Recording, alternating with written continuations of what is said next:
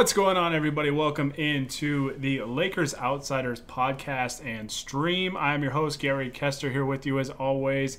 Apologize for the break that we went on. Hani and I both went to Cancun. It was very nice, and we enjoyed some time away. Jacob Rude joins me today again. Jacob, last time we were on this, we kind of talked a lot about free agency and kind of some of the Lakers' own free agents, and there's a lot of them because right now the Lakers have, I think, 5 players on the roster. So there's a lot of work to be done here in the next few days or so. I am upset that I was not invited to the retreat to Cancun that everybody apparently went to. I told Hani, I said, make sure to invite Jacob along. Yeah, he must have just forgot. I just moved. Maybe it got lost in the mail. Like I guess that's probably what happened. Yeah, I would imagine everything we talked about in the last podcast is probably thrown out the window because we didn't have Russell Westbrook, and we have 5 guys on the roster right now. Just trying to wrap my head around how the Lakers are going to do this roster building right now is wild. But yeah, it's exciting. I'm excited for Russ, man. Like he's a player whose strengths and weaknesses are both really loud. And for better or for worse, he's going to make for a very interesting season. Yeah, to say the least. I mean, at the very least, this team is going to be explosive and fun. I mean, Staples Center, hopefully we can, get fans back in the building and fill that stadium up again because it's going to be really entertaining and really, really fun to watch. So, yeah, that's what we're going to talk about today. Russell Westbrook, not officially yet, but in theory, I guess, or for lack of a better term, is going to be a Los Angeles Laker, which honestly feels like a long time coming. Like, I feel like he's been linked to the Lakers so much because he is from LA, went to UCLA, and it just felt like there's so many times where it was like, okay, the Lakers, are going to go after Russell Westbrook. And it sounds like LeBron James and Anthony Davis really helped get this done, and an assist from Russell Westbrook, who also reportedly told the Wizards front office that, hey, if you can find a deal, please send me to the Lakers. And this comes after LeBron, AD, and Russ all reportedly met and kind of went over how it would work. And sounds like Anthony Davis is willing to play the 5 more this season, which is a good thing for the Lakers, assuming it doesn't really hamper him physically, because playing the 5 is quite a bit different than playing the 4, even in today's era of small ball and all that stuff. But yeah, man, it's a huge move. It's a huge shift in power and how the team is kind of built, and we'll have to see.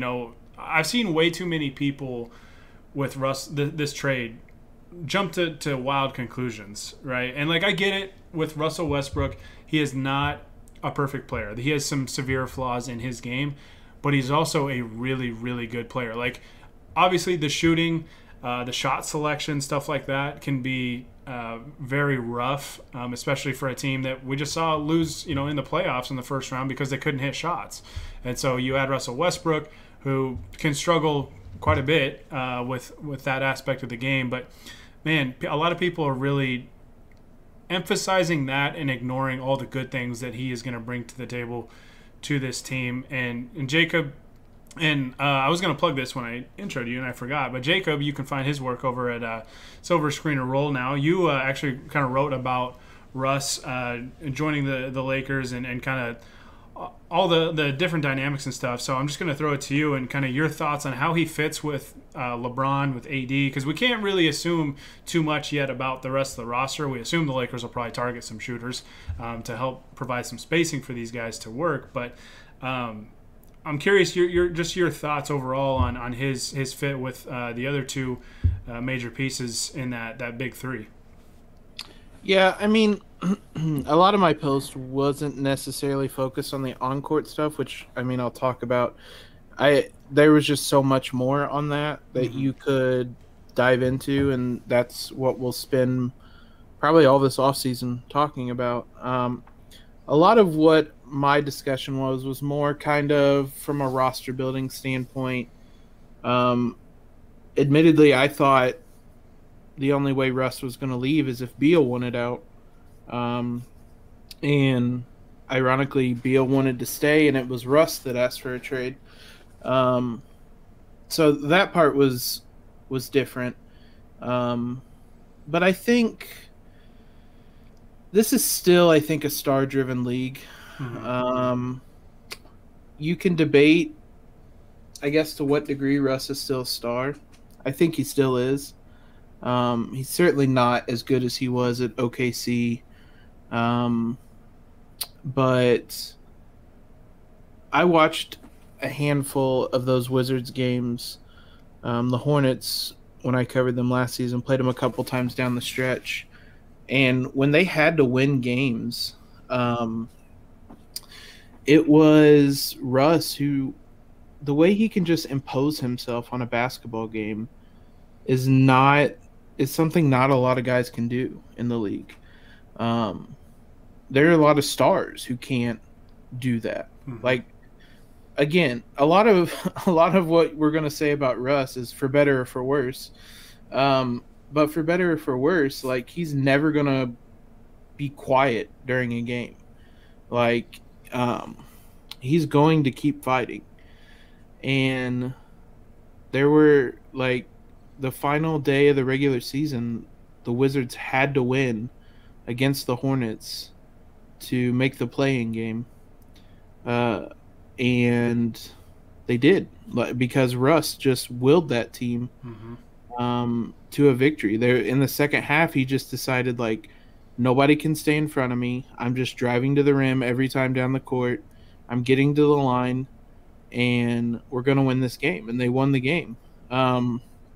So it's stuff like that that I think will make a big difference for this team. We saw.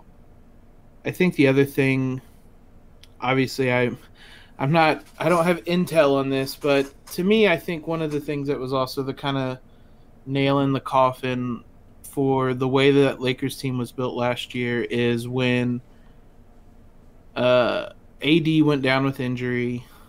The Lakers needed people to step up. Nobody stepped up in the playoffs. Like, there wasn't. I had this discussion earlier in the week. I don't know that there was a role player that stepped up, period. Maybe Wes. I thought he played decently, but he still shot terribly. Mm-hmm. So I think seeing all those guys just kind of. I don't want to. The moment just felt too big for him at times, Mm-hmm. and you're never going to get that with Russ. So, the Lakers are kind of doubling down on what they think is going to win them a title, get another star, which is also always what they wanted to do. Like that was Plan A with Kawhi, was to get 3 stars, and then we were going to be in the same situation of not being able to make any kind of team, basically. But that's always been their Plan A, is to get 3 stars. So Yeah. they're just kind of doubling down on this and doubling down on a lot of the strengths they had. This is going to be a physical team. It's going to get to the rim, and it's going to have a lot of the traits that the team that won the title had, particularly offensively. So it's going to be interesting. I mean, this is putting a lot of chips in the middle of the table for the Lakers because they don't have a lot of flexibility. Like, this is the team that they're going to have. That Russ, LeBron, AD is going to be their core for probably the next 2 seasons. So they're putting everything into the middle of the table with this move.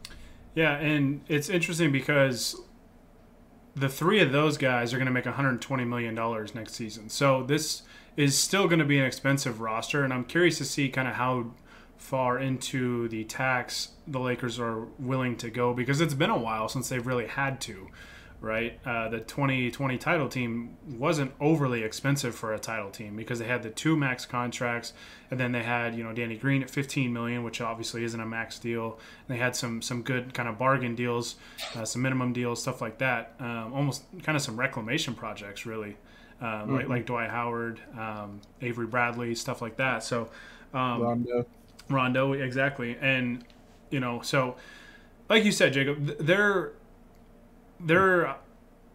idea or their vision for this team has always been to get 3 stars. And there was the report that when LeBron signed on, that he was doing so under the impression that Paul George was coming with him. That was reported back in 2018 when LeBron signed, and then the Lakers still had a bunch of young players and picks that they could have traded for Anthony Davis. So their big three could have been Paul George, LeBron, and AD. And then it's shifted to when Paul George stayed in Oklahoma City for another year to, like you said, Kawhi, LeBron, and AD. So their vision, I think, has always been to get that 3rd star, and they got him. And without even getting into some of the on-court stuff in terms of fit, I love, like you said, Russ can just impose his will on a basketball game. And another thing, too, is like with the Lakers last year, there were far too many times where they just kind of showed up and went through the motions, right? Like they had, I don't know if it was like a championship hangover or what it was, but they just kind of showed up and the effort just wasn't what it needed to be. It was almost like they understood how good they were and didn't take things seriously as much as they needed to. I mean, hell, even in the playoff series, in Game 3, I mean, they're clowning the Suns, right? They're laughing at Jay Crowder. You've got Drummond mimicking LeBron, about to post up and all this stuff. Like to me, that kind of showed that their mindset was, we know we're better than these guys. And then obviously you lose AD, and then everything kind of spirals outside of that.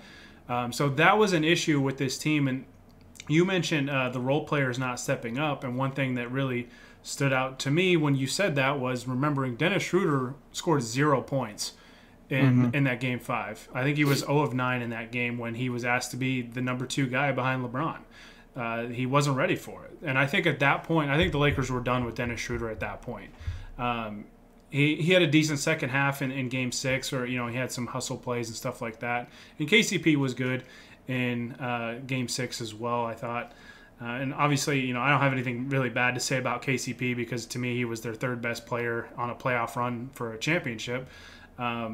So, I don't really have anything like negative to say about the players that are going out, but I think Schroeder kind of sealed his fate in that Game 5. It's just what I thought about when you were bringing that up. But man, with Russ, you don't get these lapses in concentration and focus or intensity. Like this dude goes 110% all the time, and I think that's going to honestly be great for Anthony Davis because I get it. Last summer was a brutal offseason for the Lakers because they only got 2 months off and they were right back at it. I'm not even sure it was that long. Yeah, and like it was just it was unprecedented. And Anthony Davis has a tendency, as great as he is, as much as I love him, he has a tendency to kind of float and not be fully engaged in some games. And I think with Russ is not going to be afraid to call out anybody. So Russ is going to be in his face if he's doing that. And I think we'll see a much more focused and rested Anthony Davis. I think that's going to help as well. And I love what he's going to do. Like all the intangible stuff about, his intensity. He's a fierce competitor. He's hungry, obviously, for a championship. He hasn't gotten one. He's back home in LA. All that stuff, I think, factors into a guy that's going to really want it. And I think the fact that, everybody's talked about, oh, well, Russ hasn't changed the way he plays to this point in his career, so why would he now? I would say he hasn't played next to LeBron James and Anthony Davis, right? Like, I was kind of thinking about, I've been diving into, like, some film and stuff like that, and I was like, well, he obviously hasn't played with a guy like Anthony Davis, like a big that can do the things that he can. I think the closest would be Serge Ibaka back in his prime, but prime Serge still isn't close to what Anthony Davis is now, even though he used to be a very good player. Kevin Durant, obviously an all-time great, unbelievable, one of the best scorers in NBA history, but totally different stylistically than LeBron James is, right? So, like, This is just such a different role for Russ that we haven't seen him play. So I think it's just kind of unfair to really jump to any kind of conclusion that, oh, he can't fit with these two. Because we haven't really seen it yet. We also don't know what the rest of the roster is going to look like. They have 5 players under contract. And, I mean, 4 of them could potentially be starters. I wouldn't be surprised if the starting lineup is almost set in stone. Once Taylor Horton-Tucker is re-signed, because I would be shocked if he goes anywhere. The Lakers have basically full rights on bringing him back. And I wouldn't be surprised if he starts next to Russ with LeBron, AD, and Marc Gasol to start. We'll see on Marc Gasol. I don't know if he starts or not, but I could see that in theory, which would give the Lakers a little bit more spacing with him and AD being able to stretch the floor. But let's dive into Russ's on-court fit, because I think, I mean, we both agree that, and I think just about everybody agrees with his mentality and his intensity and all that stuff, all the intangible stuff he's going to bring to this team. Because as fiery as he is, he's a great teammate, right? Like, there's so many teammates that have gone to bat for him, and you can tell the chemistry is there. And I think that's going to be a great thing for this team too, because the chemistry on last year's roster was not what it was two seasons ago now when the Lakers won the title. That team had so much chemistry. This year's team just seemed like they kind of had some, but it just wasn't the same that we saw. So I think Russ is going to help that as well. But as far as on court, I think the Lakers can be creative with Russell Westbrook and fit him into this, to this roster, and especially next to LeBron and Anthony Davis, and make this thing work. It's not going to be perfect. There are going to be some severe flaws you have to work around. But am I crazy for thinking that the Lakers can actually make this thing work really well, both in the transition game and potentially in the half-court offense? That last point that you made was going to be one of my first. When the Lakers won the title, they were deadly in transition. It wasn't necessarily the frequency they got out, but every time they were in transition, they scored. This team's going to play fast as hell with LeBron and Russ. It's going to be interesting, too, because they're going to have two guys in LeBron and Russ who can just rebound and go. And, Alex Regula did a really good piece today for Silver Screen and Roll that looked at one specific thing being kind of how Anthony Davis will, like you mentioned, will kind of flourish next to Russ. He had a couple different stats in there, but by far Russ has the most assists on effectively dump off passes to bigs around the rim. And there's just so many different kind of ideas that run through my mind. One of the first things I thought of when I was starting to think about how this will all fit is how many times have we seen AD contest a shot at the top of the key, leak out, he has a guard on him, and it's always LeBron who's able to find him on those long outlets. Russ is going to be just as capable of doing that now. And there were a couple different clips that Alex had in there about how that will work this season. So it's going, as you said, AD floats a lot. This one, I do think Russ's kind of intensity he's always going to bring will help. But he's also going to make his life a lot easier in getting him open looks. So that aspect, Russ hasn't had a big man like AD. There aren't many point guards like Russ. So AD definitely hasn't had a point guard like him. There's just so many different ways this is going to work. You mentioned as well, I always thought one of the biggest, maybe the biggest non-LeBron AD strength of that title team was their chemistry, which you mentioned. Teammates love Russ. As you said, that is going to be a huge strength this year. Again, I'm not in the locker room, so it's just what we saw. It never felt like that with this last Laker team. So I think it'll be interesting to see what type of guys they bring in. Dwight has already been a part of this team. Brad Turner, as we're recording this, had a report come out right before we went out that Dwight is open to a return. I think he'll be back. I do too. And I mean, you get guys like that who, stunningly, Dwight was a great chemistry guy when he was here, which is not something I would have even said Yeah, him and 3 JaVale years both ago. were really really good in that respect. Yeah, it's not even something I would have said 3 years ago, let alone um, a decade ago when he was here, basically. Yeah. So there's just so many different ways. Like, I'm excited once this all calms down to kind of look at ways they can use Russ. You know, LeBron loves doing like those, uh, doing the matchup hunting, having a guard come and set a screen to get him switched. If they mess up the switch and then you have Russ kind of short rolling at the free throw line, playing 3-on-4, Mm-hmm. or 4-on-3, excuse me. And it's stuff like that where, like, I'm fascinated to see how all these things are going to fit.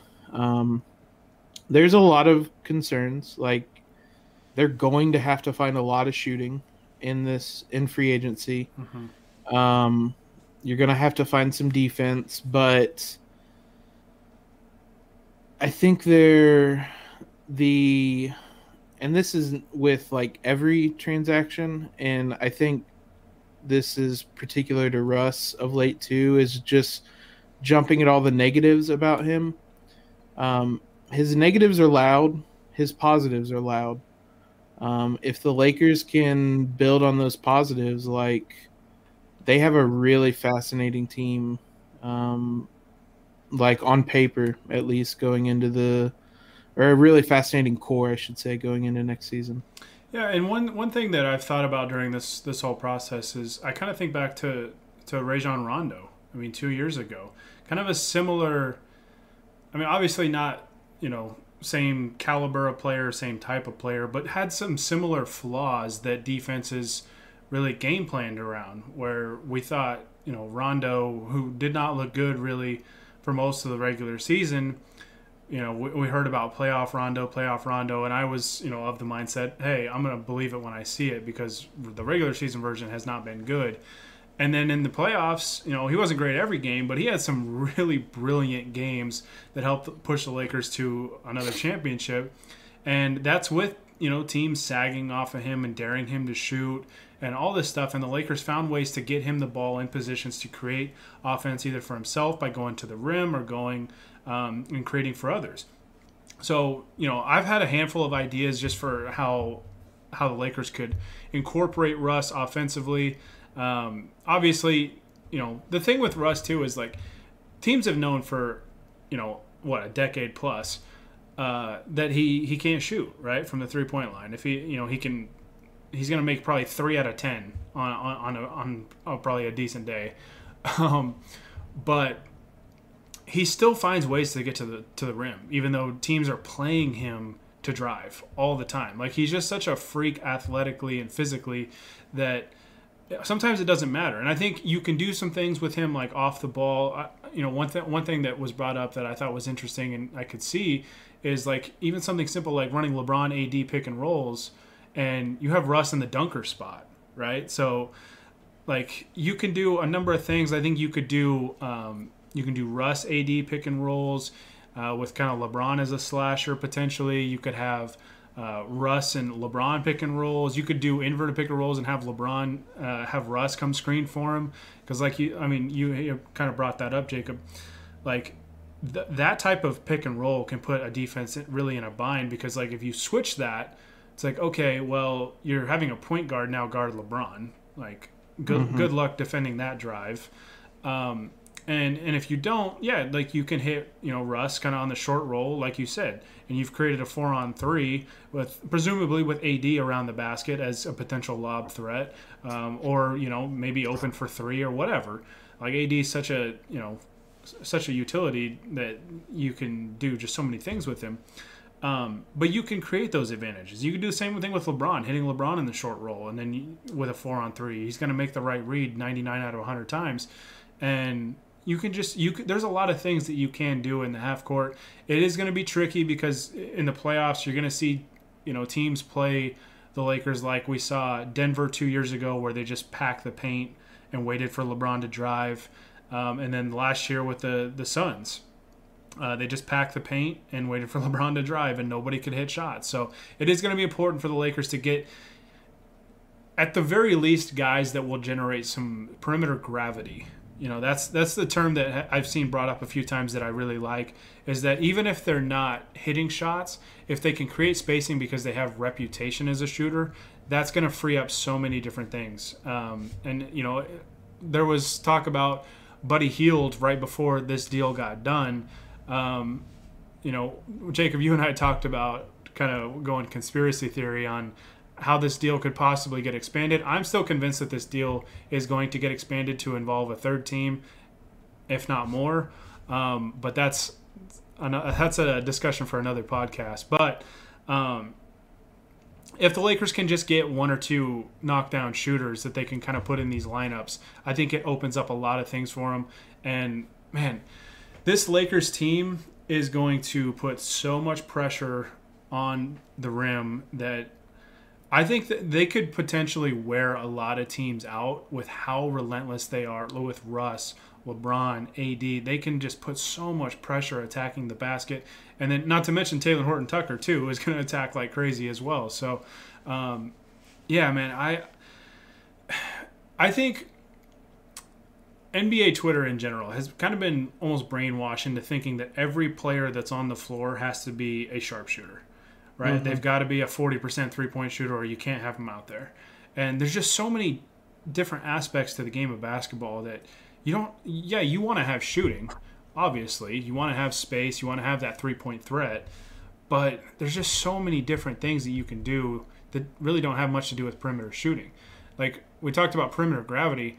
A guy like Russ, even when defenses are gearing up for him to drive, still generates like that internal gravity, I guess, for if you want to call, where he's just going to bring that defense in because he's able to continue to get to the basket and get inside and penetrate a defense, and then he can kick it out to shooters. And Russ, and AD is going to have a monster season, I think, efficiency-wise, because with LeBron and Russ setting him up, he's going to have so much better looks. Because I think last year was the lowest percentage of shots around the basket that he's had in his entire career. And some of that was on him, coming in with the short offseason, maybe out of shape or whatever, or just tired.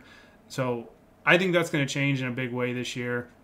And I think there's a lot of ways that the Lakers can incorporate Russ. It is going to be tricky because of the shooting. And I don't think – the shot selection is going to be an issue at times because it's been that way his whole career. I don't think it's going to be as big of an issue as it's been in the past. I think with guys like LeBron and AD on the team, I think that kind of minimizes some of those, 30-foot pull-up threes with 18 on the shot clock kind of shots, right? So, I'm not overly worried about how they're going to incorporate it, and I feel like they probably went into those negotiations with ideas of how they were going to incorporate him into the offense. Hopefully he can, play good defense because Russ has not been a good defender for at least a few years. I don't know, honestly, when the last time maybe he was, but LeBron and AD are going to be good defensively.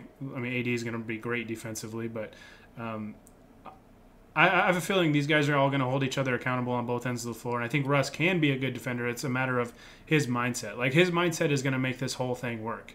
If he doesn't change the way he's going to play, then it's an issue. But I think the fact that those three all sat down and said, okay, this is what I need to sacrifice, this is what you need to sacrifice. And AD, prime example of saying I'll play the five more because he's been very reluctant to do that in the regular season. I think just goes to show that these guys really want to make it work, and I think that's all I needed to hear to have confidence that these guys are going to be able to figure it out together. Yeah, just building on that last point, like LeBron has been a 4 that wants to play the 3, and AD has been a 5 that wants to play the 4 for quite a while now. And the fact that both of them have come into this partnership basically, and just right away have said, all right, we'll move to our position. Like, if they're doing that, then there has to be some give and take with Russ as well. Mm-hmm. I haven't put a lot of thought into well, if Rush just does this year, type of like, if he just changes this, because like he is who he is, he's not going to change his game. If he does, like, I'll be pleasantly surprised. But um, like, you kind of have to live with the good and the bad. I think there's a pretty good argument that the bad will be mitigated because LeBron is not like a teammate he's had. He's had. I mean, he played with Durant. Like, he's played with guys as kind of talented, Mm-hmm. but I mean, LeBron's a pretty vocal guy. Like, so I could see an argument for that, but I haven't really put a lot of thought or value into that. But I mean, my thought with this team is it's going to be one built for the playoffs. I mean, they're going to just have enough sheer talent that they're going to win however many games, 55 games, whatever it is, 50, 55 games. But I think this is going to be a team that's built for kind of the long haul in the playoffs. Pete and Darius did a Laker Filmer and pod, which if you've listened to it, I hope you laughed as much as I did because obviously Pete cannot mention Right. a certain player's name. So I figured that's why Mike just didn't hop on because he's like, I can't say anything anyways. Yeah. So there was a lot of allusions by Pete. This type of player would be yada yada yada. It was really funny, but it was a good discussion about kind of a third star and what this team could look like. And they made a good point that, I mean, once the playoffs come around and you're in a playoff series and you're able to focus on a specific team, defense usually in general just improves. Like, even average defenders, like, once you know what a team is going to do, their tendencies, it's just being focused enough to expect those things. So in general, defense improves, and the Lakers are kind of building this team to be bigger, faster, stronger, which was basically what their title team was. I think in a lot of ways they realized what made that title team the best in the league and what they went away from. And based on the people that they are linked to, it seems like they're going back toward that. We'll see in the coming days if that's the case in free agency, but that's kind of the sense I've gotten. And so it's going to be interesting. You mentioned Russ as a playmaker. Again, in Alex's piece, he showed it. And this has been the case with LeBron too. Like, for all the flaws that Russ has, like, everybody knows he's not a good 3-point shooter. And for the most part, he just doesn't take them. But like the piece or the play Alex showed was Russ kind of slowly backing a guy down in the mid post, and 4 sets of eyes were on him, and he immediately just shoots a pass to the opposite wing for a 3-pointer. Mm-hmm. And it's going to be stuff like that, which we've seen LeBron do. But you're basically doubling that now. Like, right. Between LeBron and Russ, like, there aren't many times that the ball handler on the court is not going to have that kind of attention. And that's as much mentally exhausting as it is anything is physically exhausting. Mm-hmm. So just all these things, I just really get the sense that this is going to wear teams down. I don't know how it'll look. I really, last season, this is just kind of a more bigger approach I took, but like, it ultimately didn't matter because the Lakers were so injured in the playoffs. They barely looked like themselves, but I didn't really put a lot of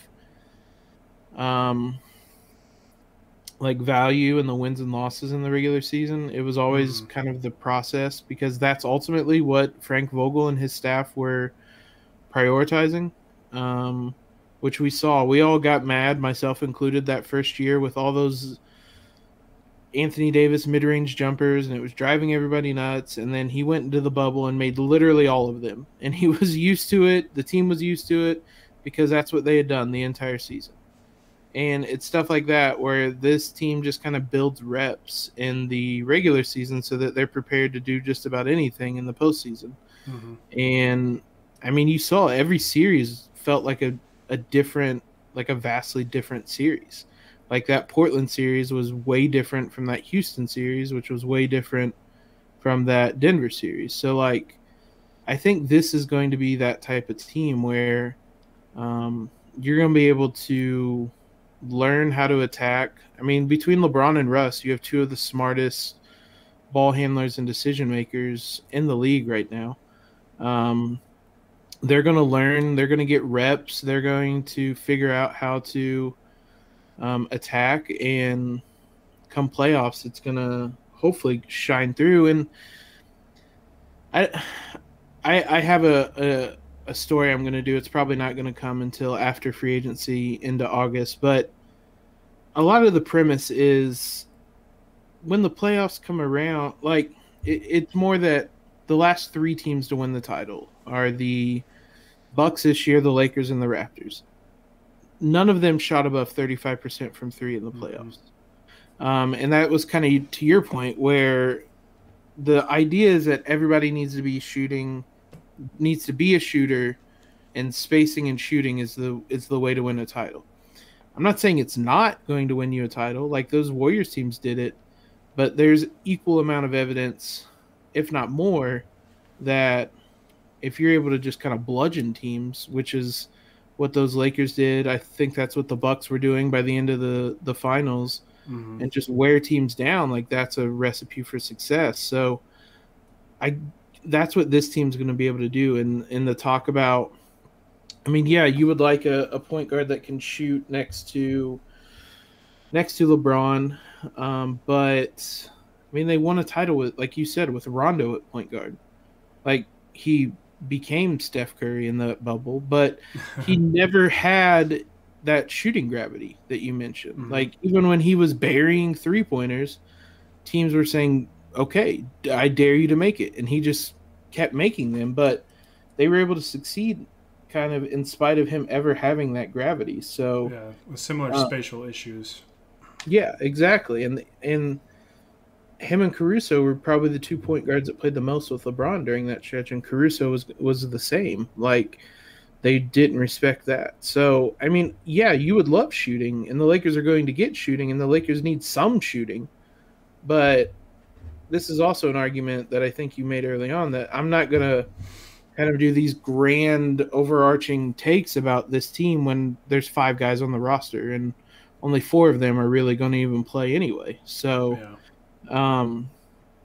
but what this core is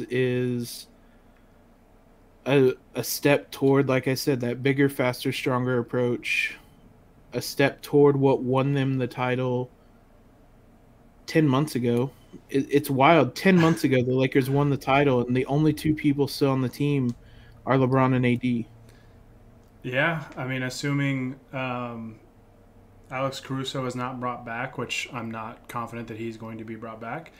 I guess Talon was on that team, but starting at 6:00 on Monday, the only guys that are going to be on the roster are going to be LeBron and AD. Yeah, it's crazy. Like I said, assuming Alex Caruso is not brought back, because sorry to break it to people, I don't think he's going to be. I hope to be wrong on that, because I love Caruso.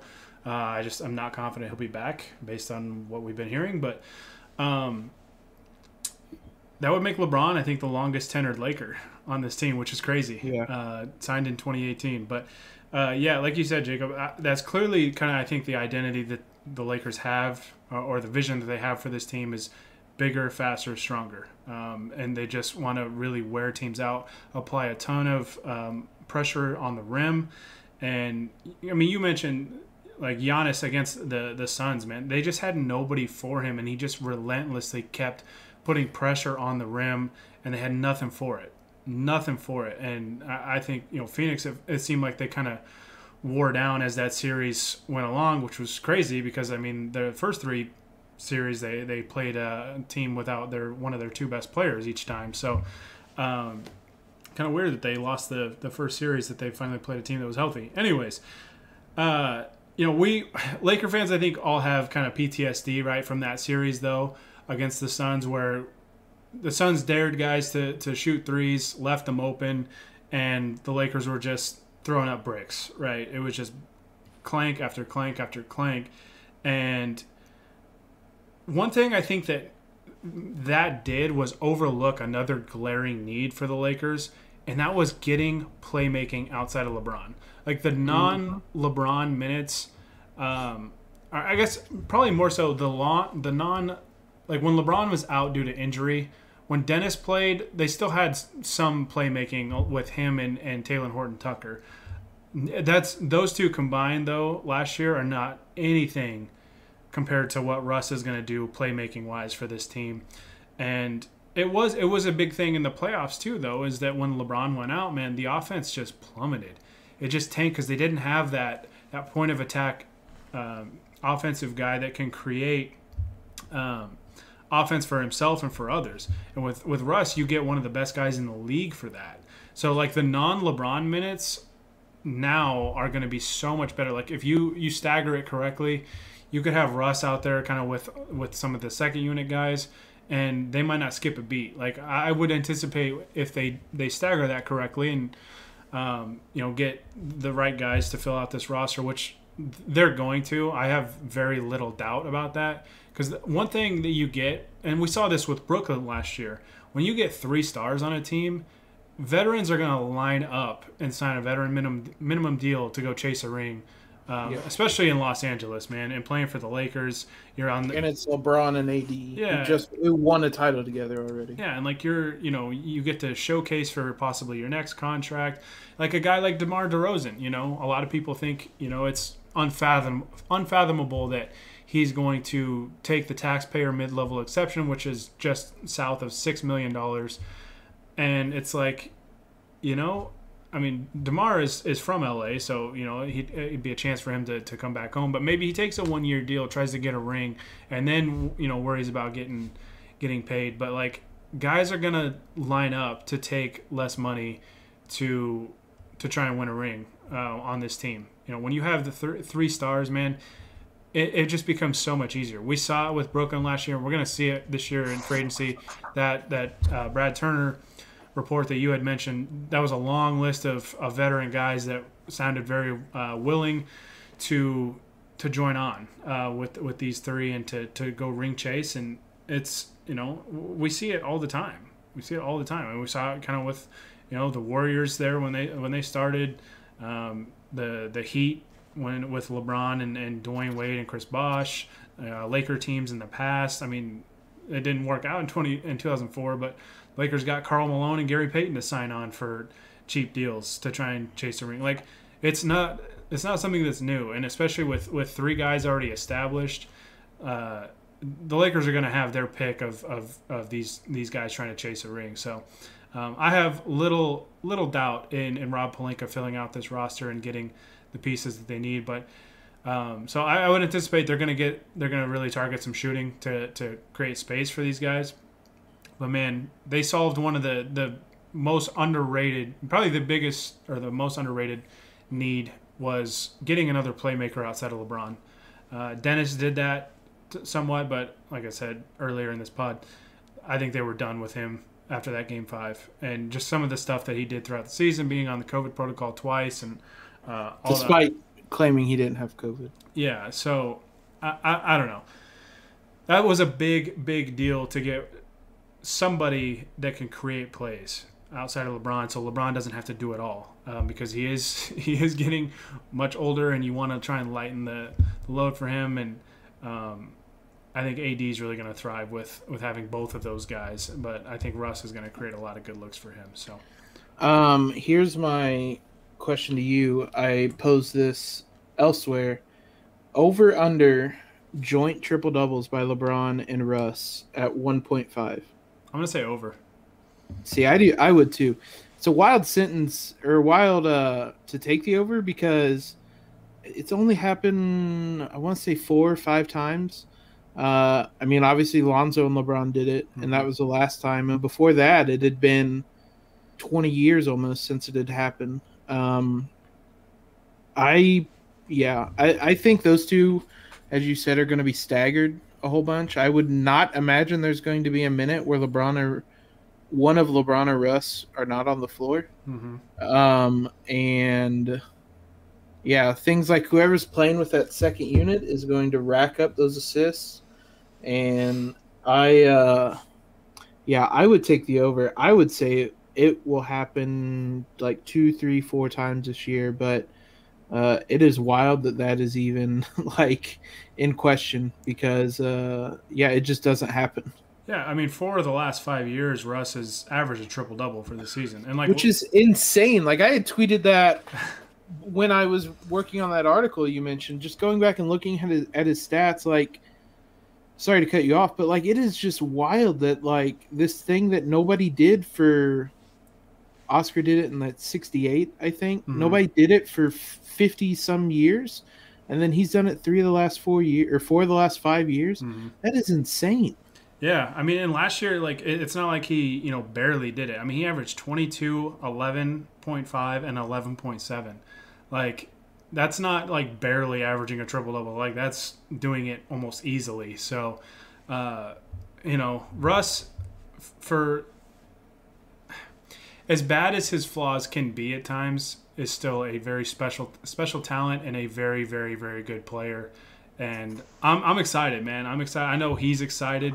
Like seeing his Instagram story, man, all the like welcome back posts, you could tell that he's thrilled to be back in LA. And I'm excited, man. I hope the Lakers can get him a ring because I've always, there's times where Westbrook kind of makes you roll your eyes with some of the decision making and stuff like that, but I've always respected Westbrook's tenacity, his competitive drive, all that stuff. Man, he's one of the most intense players. And Kobe always highlighted Russ as kind of like just being a different animal as a competitor, and always respected and loved that about him. So um, I hope Russ can come home and get a ring. I think that would be really really cool. And I'm looking forward to it, man. I'm looking forward to watching these three work because if they think they can make it work, then I got full trust in them, full faith in them, and it's going to be really really fun. So free agency is going to be really fun too.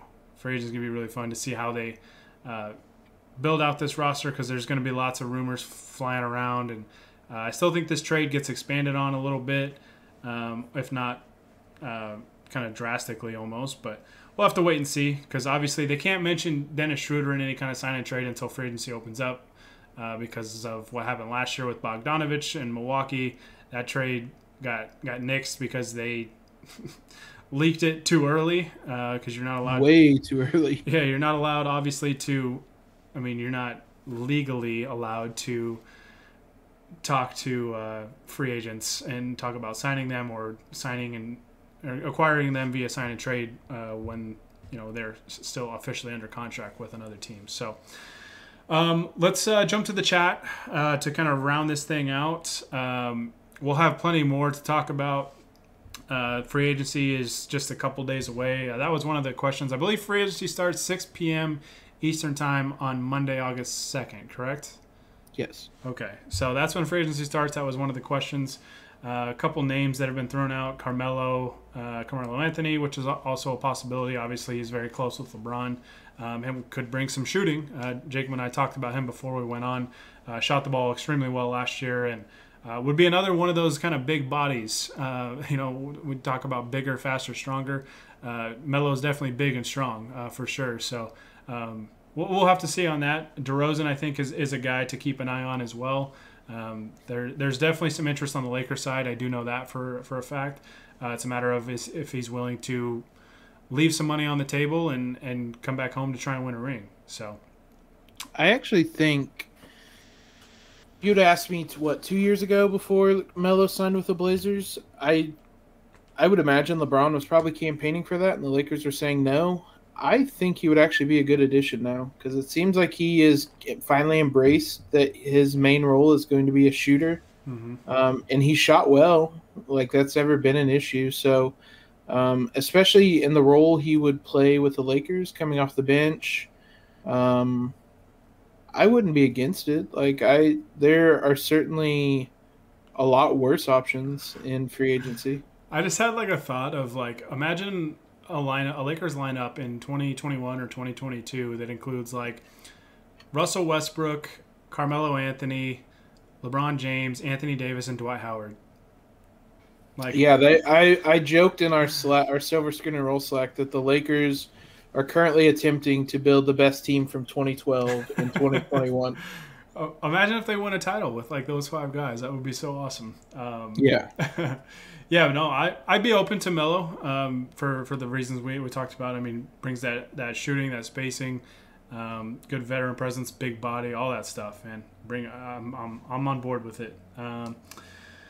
Let's see. I like the trade, but AD needs to play more five for sure. Yeah, and that's something we definitely agree on. It sounds like something he agrees on. One name, somebody said, go get Wayne Ellington. That was mentioned in Brad Turner's report that Ellington is interested in returning. And I think a lot of guys are going to be very interested in joining on with these guys. So it kind of works both ways in that, like, the Lakers need shooters. The shooters know that if they come to LA, they're going to get a lot of playing time. So and a lot of wide open looks. Yeah, yeah, exactly. For all those things we just mentioned, like the shooters are going to want to come to LA. Yeah, I'd imagine somebody, Wayne Ellington, Reggie Bullock, some guys like that. Yeah, I would imagine they have a lot of interest in coming to LA. Yeah, 100%. I already see Matt Vazine down there campaigning for Melo in the chat. Matt, I love you, man. We don't have Teddy on this pod though, so I don't know what you're doing here. The one player from Syracuse I can somewhat stand is Melo. Jim Boeheim wouldn't have a title if it wasn't for Carmelo Anthony. Yeah, carried that, man. He made his legacy. All right, Matt, you're getting ahead of yourself. You need to calm down. Let's see. Only teammate who hated Russ was KD. Yeah, probably. And I mean, KD, I would say, would still even be a strong word on that. Yeah, too. Just they didn't mesh like stylistically, and sometimes that can lead to I wouldn't say hate. I think there was always a respect there, but it just that relationship obviously kind of fizzled out at the end. Somebody said we need to get something for Dennis Schroeder. That is it is a possibility. We've kind of looked at kind of the market for point guards. There's a lot of good point guards in the free agent market, and not a lot of teams to fill all those spots. So what might be in the best interest for Dennis and the Lakers is negotiating a sign and trade, which is why I'm still not overly convinced that he's not involved in this trade somehow. Signing and trading him maybe to a third team that could use his services and help him get paid a little bit more than he would on the free agent market, because there's not a lot of suitors out there for him. I am less I don't even know what the word like I think this Russ trade is done. Like, mainly because I would be stunned if three different teams, like assuming it's like the Kings or whatever the third team is, them, the Wizards, and the Lakers were all able to have zero leaks about this. And you mentioned beforehand, like, maybe what happened to the Bucks last year scared people off from doing that. It's possible. But still, I would be stunned if so many people kept quiet. But yeah, Dennis's market, like, has anybody made a worse free agent or, like, I guess contractual mistake than Dennis turning down that 4-year, $84 million deal? The only guy I could think back in the day was KCP turning down, I think it was 5 years, $90 million, which he recouped a lot of that money anyways. But yeah, Dennis does not look great turning down that offer now.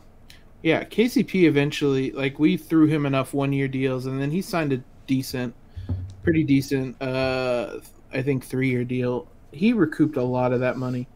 Dennis right now, man, like, I don't know what his market's going to be, because as you said, there's a lot of free agent point guards, and the amount of teams that need him. He's in this weird, like, middle spot because, like, he's not the piece that's going to push a title contender over the top, and he's too old to be a part of a rebuilding team. Yeah. So, like, finding a team in a situation that suits him is going to be tough because, like, I just don't know. I've tried to kind of think of a sign and trade, and I'm sure one exists and one will probably come up. Um, but like a lot of people point to New York. New York basically has enough cap space for like one big signing. Is Dennis Schroeder really going to be that signing? Um, I think they'd rather punt until next offseason. yeah, and so maybe they give him like a 1 year prove it deal, Hmm. just like we did with, like the Lakers did with KCP. That's entirely possible, and maybe that's ultimately what happens with Dennis wherever he goes. Is it's a 1 year deal where he just has to prove that he's better away from this Lakers situation. But otherwise, man, like I just don't really know what's out there for him. It's going to be really interesting to try to find a team that wants him and has like salaries that could make it work in a sign and trade as well. Hmm. Yeah, there's just a surplus of kind of lead guards on the Yeah. market right now, and not enough teams to go after all of them. So I'll be interested to see how free agency shakes out for him. I wouldn't be surprised if he works on a sign and trade to a team that doesn't necessarily have the cap space to work out a deal that is beneficial to all sides. So we had somebody ask, what specifically excites you with Braun, AD, and Russ? What are you most excited about? Um, just like the level of intensity those guys are going to play at, and the fact that, knock on wood, if everybody can get their stuff together, that it's going to come in front of a packed Staples Center. And I'm going to I'm going to love the moments when Russ just explodes down the lane for a dunk and Staples Center erupts. Just kind of those big like explosive plays that those guys are going to have. Yeah, I think I'm most excited about them holding up the Larry O'Brien Trophy together. No, in all honesty, probably the thing I'm most excited about is the transition game with those three, with Yeah. AD rim runs. Like you said, like you mentioned, Jacob. Russ grabbing a rebound because he is a great rebounding guard, and getting the ball up ahead to AD leaking out, or LeBron leading the break with Russ on the wing, or vice versa. Uh, their transition game is going to be lethal, and it's going to be really exciting. And yeah, they're going to be very explosive. So I'm looking forward to the transition game probably most out of all of it. But I'm excited for those three to get to work together. If you want a specific like one specific thing I'm excited for, Russ throwing a lob to LeBron on the fast break. Yes, I'm all the way there, ready for it. just give me all the lobs, all of them. Yes, 100%. Let's see, a couple names people brought up was Kent Bazemore and Nerlens Noel. Noel, I could see. I Um, think he stays in New York. yeah, He was really important to that team. yeah. I wouldn't be surprised if he stays there. I mean, I wouldn't be overly surprised if he signed with the Lakers because I think he's clutch as well. But I think the Lakers, if they get Dwight Howard, they're not going to have a need really for Nerlens. I think wasn't Nerlens. Yeah, Nerlens fired Clutch because he's the other guy who turned down a big extension and then went into free agency and didn't get anything close to. He turned down the big extension, I believe, with OKC, and then he signed like a 1 year, $5 million deal and fired Clutch. Oh, interesting. That was back in 2020, maybe late 2020. Um, I would be surprised if they fired him, but also I think the Morris brothers had fired Clutch or something. I don't. I'd be surprised for a lot of reasons. Nerlens Noel, Bazemore. I don't know. He was kind of useful with the Warriors, but I guess he did shoot 40% from three. I don't know if I trust that. I mean, if he's going to be that level shooter, then yeah, that's fine. I would be open to that. He's the type of player they need, but Hmm. I would probably put him a bit further down. I would want some more trusted shooters before I would go after Bazemore. Yep. Shooters and probably size on the wing, I think, are what the Lakers kind of need right now. Because that was one thing you did lose with Kuzma was his size as a defender on the wing. And many issues as I had with Kuzma, I'm very appreciative of everything he did for the Lakers. Was a very good late first round pick for them and helped them. He was a role player on a title team. They're going to miss his size on the wing, definitely defensively, unless they're able to replace that. So, last question is from our boy Matt, who says, if the Lakers sign DeMar, can you play Russ, LeBron, and DeMar together? No. We were talking about that before we went live.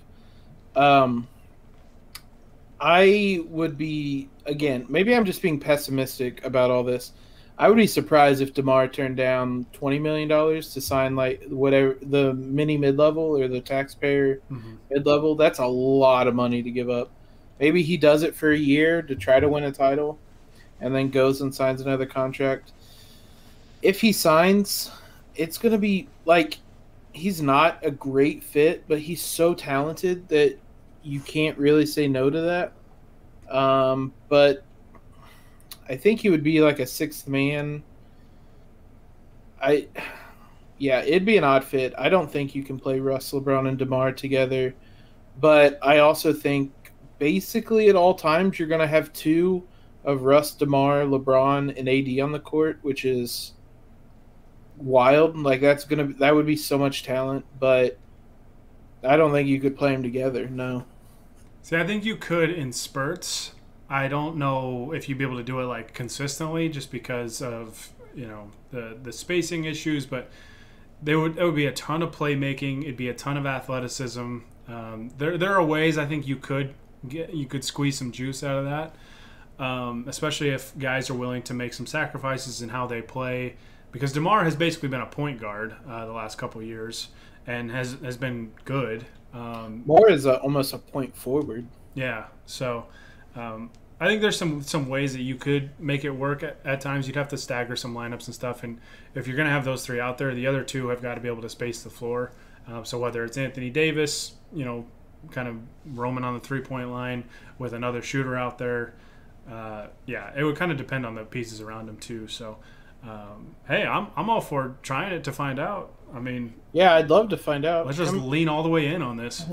Come sign DeMar, and we'll certainly try and figure out if we can play all you guys together. Yeah, let's just get the talent and figure it out later. Okay, I lied. One more question and another comment. Somebody said Reggie Bullock could be a KCP replacement. We mentioned him, I think, before we went on as a possibility. That is another guy to keep an eye on. And the last question was, if we were to sign and trade Dennis, do we trade him for quantity or quality? Well, that's interesting. I don't know that I would necessarily have a preference. I almost think you take what you can get. Yeah, I don't. For the reasons we said, I don't know that the Lakers can be picky. That's actually interesting because there's a pretty good argument for both. I mean, as we said, there's 5 guys on the roster right now, so. Yeah. If you can get a couple role players that can play in a rotation, I certainly wouldn't say no to that. That's interesting. I would probably say – I would still probably say quality, but I certainly wouldn't be mad if they got a couple of decent role players back. Yeah, and that would be the tricky part with a sign and trade with Dennis is you'd have to – essentially match salary, so it kind of depends on what his number would be. Plus, the team that's going to get him would also trigger a hard cap. So you're finding a team that's willing to do that, which some teams it doesn't matter too much for because they don't want to spend crazy amount of money anyways. But it's an excuse not to go deep into the luxury tax. Right. So some teams might be open to doing that, but I would probably say quality just because I think there's going to be no shortage of veteran players that are ready to sign for the Lakers or sign with the Lakers for cheap and ring chase. So I don't think they're going to have an issue with quality or quantity. I think so. If they can get quality in whatever areas that they possibly can, the more the merrier. So. All right, man. We had a pretty good audience watching this today. So I thank you guys so much for tuning in and jumping in the chat and bringing the questions. I'm excited, man. I'm excited for free agency. I'm excited to see what Rob Pelinka's got up his sleeve because I feel like he's got a specific vision, and I think they're gonna be able to get a lot of guys that join on with these three superstars that they have, and I'm ready for it. Like, we got basically one more day to get through.